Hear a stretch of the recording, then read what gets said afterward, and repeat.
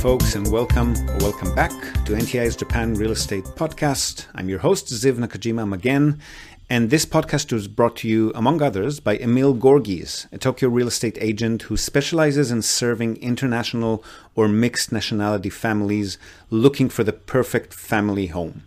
So Emil's an Australian. He's been living here in Japan for the past 2 decades, 8 years of which he's been actively buying, selling, and managing real estate properties in the city on behalf of his own family and a great many happy clients.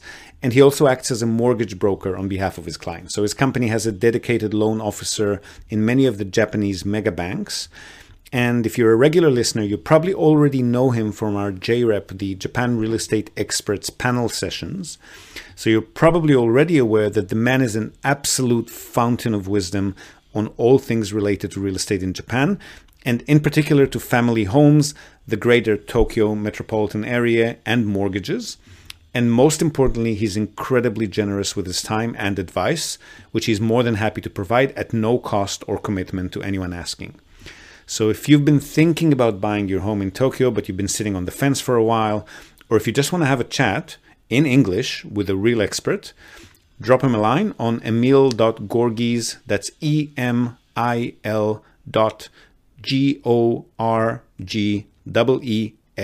emil.gorgis at tokyorealty.jp. Hit him up today and start exploring your options. All right, so pretty short episode today, but hopefully helpful. This is a conversation that I've had with a potential new client, originally from the US, but he's been roaming and residing in many places around Asia. And he's looking for the cheapest, easiest way to invest in property or other vehicles that could also be leveraged for residency purposes. So we talk holiday, short-term stay properties, resort properties, and plain vanilla investment properties, and everything with a pretty limited budget in mind. And we also talk a bit about other investment options that are not directly property related. So again, short but very interesting conversation there. Hope you find some value in it, and I'll see you again on the other side. Yep, so I've just browsed through your email. Let me just close the Outlook thing so it doesn't bloop at us. Oh, and also I'm working from home today, so there could be a cat running around the screen or what. Sorry about that. All right, very good. Yep, so you're looking at properties you've mentioned in Niigata and another place. Based on the price, I'm assuming you're talking about kind of ski resort units? Yeah, I wasn't sure. So, like in the U.S., we have things like holiday homes, where it's more of a timeshare. I didn't know if I would own those properties. I couldn't get any information from the real estate agency if it would be like an ownership of the property. Yeah, so timeshare is not a big thing in Japan. What you'll see there is, I'm assuming they are on a ski resort, right? Yeah. Yeah, so these are usually actual freehold properties that you're going to be owning outright. The reason they're so cheap is because the owners, which are usually kind of elderly Japanese, are just not using them anymore, and they don't want to pay the monthly fees because each of these, I haven't seen the links to, you can send me the links here on the chat if you want, but these would usually be $200-$300 a month in resort fees, sometimes even more than that. And they're just very... I can send them after the call, if that's okay with you. Sorry? Can I send them after the call? Yeah, sure. So usually, I mean, the listings might show you, if you have a closer look, they might show you how much the monthly fees are. And that's usually a case of the owners just wanting to stop paying them as soon as possible kind of thing. Okay, good. That's good news on my end, yeah. Yeah, so there's a bit of due diligence involved, and the purchase costs are going to make it usually a lot more than what they actually look like. But you could probably... So the last person we helped purchase one of these, the price of the property was about 400,000 yen, so about 4,000 US. With all of the purchase cost and the agent's fees and everything involved in that, it ended up being about 10,000. Okay. So I wouldn't expect it to be less than that. And I can explain a bit more about how all the purchase costs work and so forth. But first off, is that still within your budget, or did you just want them because they look like they were $400 a piece? No, Well, it was mainly that I looked at somewhere like $1,000 pretty much, and then I was like, okay, I didn't because I do Airbnb listings for other clients. I've never owned property before. I'm 25 now. Yeah. But I thought like maybe I could do like Airbnb listings for the apartments. I didn't know if they're allowed. No. So you're not going to be able to do that. These are all in resorts that have owner unions, and the owner unions will strictly disallow that. They'll even not let you, in some cases, depending on the resort, but they might not even let you let family and friends use it. You might have to accompany whoever's using it at any given time. Okay. Do you have any other properties that are pretty affordable? At this price, you're probably not going to get anything that you can Airbnb. These are properties that people want to get rid of exactly for that reason, because they can't do anything with them except use them themselves, and they're not using them anymore. Got you. And then did you know I know property isn't like a basis for residency in Japan. I was trying to figure out how to get residency in Japan. So to get residency, you would need to... The only way that's somehow related to investment is via a business manager visa. So for that, you would need to set up a business at a cost of, you'd need to put in capital of approximately 50,000 US. And then the business would need to pay you a salary or generate an income of at least 25,000 US in taxable income. So after all deductions have been claimed, in taxable income every year, for the visa to be extended beyond 1 year. So to get that via property, it's a pretty expensive property to generate that much every year. It's a better idea to just buy into a franchise business or set up your own business and actually hire staff and start, generating income, real business income. And then if the business generates enough income, you can get a business manager visa and extend it. We interrupt this broadcast, I always wanted to say this, to tell you about Tokyo Family Stays. They're a short-term rentals company in Tokyo, and they offer a home away from home experience, which is just perfect for remote working, quarantining, or if you just need somewhere quiet to hide away from the world. So they offer a variety of options for families, for corporate relocations, or simply if you're transitioning between homes in Tokyo. Now the properties are super comfortable, tastefully furnished, fully equipped with all amenities, and they accommodate up to 10 people. So really the only thing you'll need to bring with you is your toothbrush and maybe a change of clothes. They've got fast, unlimited wireless internet, dedicated workspaces, and fully equipped kitchens, and they're just a delight to stay in, a fantastic alternative to Japanese business hotels, which if you've ever stayed in one, you probably know they're tiny, they're noisy, fine for a night or two if you're on your own, but long-term or with a family, you'll probably feel you're in a jail cell very quickly. So if you want to give yourself a sense of space and freedom by renting a real home with comfortable Western beds, including all the necessities like baby bedding, children's toys, high chairs, you definitely want to reach out to Tokyo Family Stays. They've been at it for over a decade. They're a fully licensed minpaku or short-term stay operator. And as a special bonus for our viewers and listeners, they're also throwing in a breakfast basket upon arrival for anyone who books and mentions the Japan Real Estate Podcast or NTI.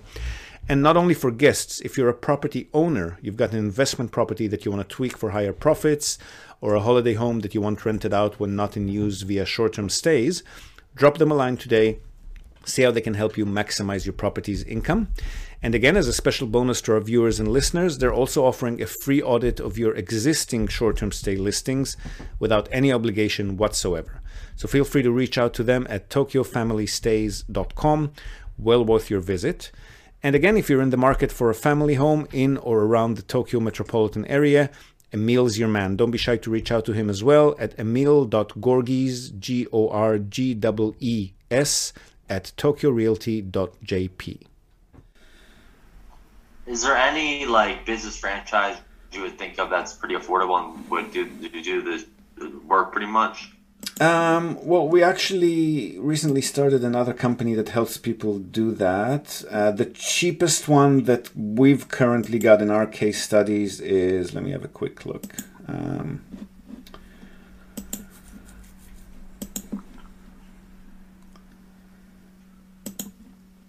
Probably about 10 million yen to start up, which is about 100,000 US. But you want to give yourself runway until the business catches on and starts generating income beyond the monthly expenses. So you probably want to give yourself at least 6 months of operations. So I'd say probably factor in about 20 million yen, so about maybe slightly under 200,000 US if you want to be safe. Okay. I guess, I was just looking, I'm probably moving to Vietnam, to be honest. I have like a business opportunity there I'm going to be taking advantage of, and I just didn't know if I could have any real estate investments in Japan while I'm there. You can do that, someplace, because I went to high school at an international boarding school, so I have two friends that live in Japan. One's in the military, and he's Japanese. So I kind of thought like that'd be cool to live in the same country that he is, because I love Japan. I've been there a few times, and it's absolutely beautiful. Well, you can buy investment properties in Japan, like little studio units that actually generate rental income, not Airbnb, so not short-term stays, just normal Japanese tenants on a long-term lease. Those start at about 30,000 US. But I mean, they're only going to be generating about $200-300 a month in rental income. So I'm not sure if it's definitely not something that's going to get you a visa. Yeah, I'll be okay without a visa. But living in Vietnam, like my expenses when I lived there for a little bit were only like $600-800 a month. So if I could snag like a couple of those up and just live in Vietnam, that might be worthwhile looking into. Yeah, so that can be done here from about 20,000-30,000 US per property. And they'll generate, so let me just quickly calculate. So if you put in, say, 30,000 US, the kind of safe and stable income you can definitely count on would be maybe 5 or 6%. Let's call it 5.5 per year. So times 0.05. So about $1,500 a year. So if you buy 3 of those, divide that by 12, so you'll be making something like $400 a month if you have 3 of those in net pre-tax. Okay. Yeah, that would be something I might look into. Could I ever live in one of them? If you're happy living in something that's, there'll usually be somewhere between 15 to 20 square meter studios. So kind of like a hotel room, if you're okay living in that, yeah. Yeah, that'd be okay. Yeah. When because I'd always be outside, honestly, if I'm living in like Japan. But my apartment's pretty small right now anyways. Yeah, but they're not going to be in any, at that price, they're not going to be in Tokyo, Osaka, like any big city. They're going to be in small prefectural capital satellite cities. They might be within an hour to a big city or 2 hours by train. Yeah, I like the countryside, honestly. I'm sometimes in a city person, but as I've gotten older a little bit, I've been more of a country person. Okay, so yeah, in that case, that's very doable, yeah. Okay, perfect. I don't think there's much else. I was just wondering, when did this company get founded? If that's what you're looking for, we'll send you some samples, like Excel sheet, deal analysis sheets, so you can actually see how much everything costs and how much they generate per month. We'll send you a few samples of those. And if and when you want to start pursuing any of those, just let us know and we'll kick off the engagement process. Sounds great. Thank you so much for your time. My pleasure. Have a good one.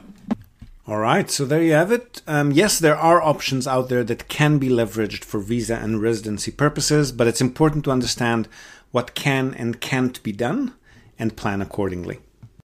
Now, before we go, we're also, as always, going to tell you and also link to our other sponsor's website. That's Hiroshi Shimizu, immigration lawyer and administrative scrivener.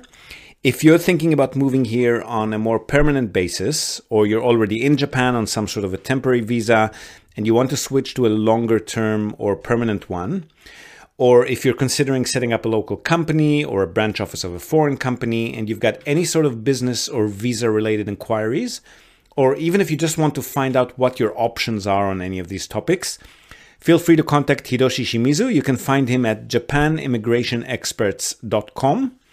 and he can help you set up a company, apply for any kind of visa, or just provide you with the best advice and extremely affordable consultation related to these topics.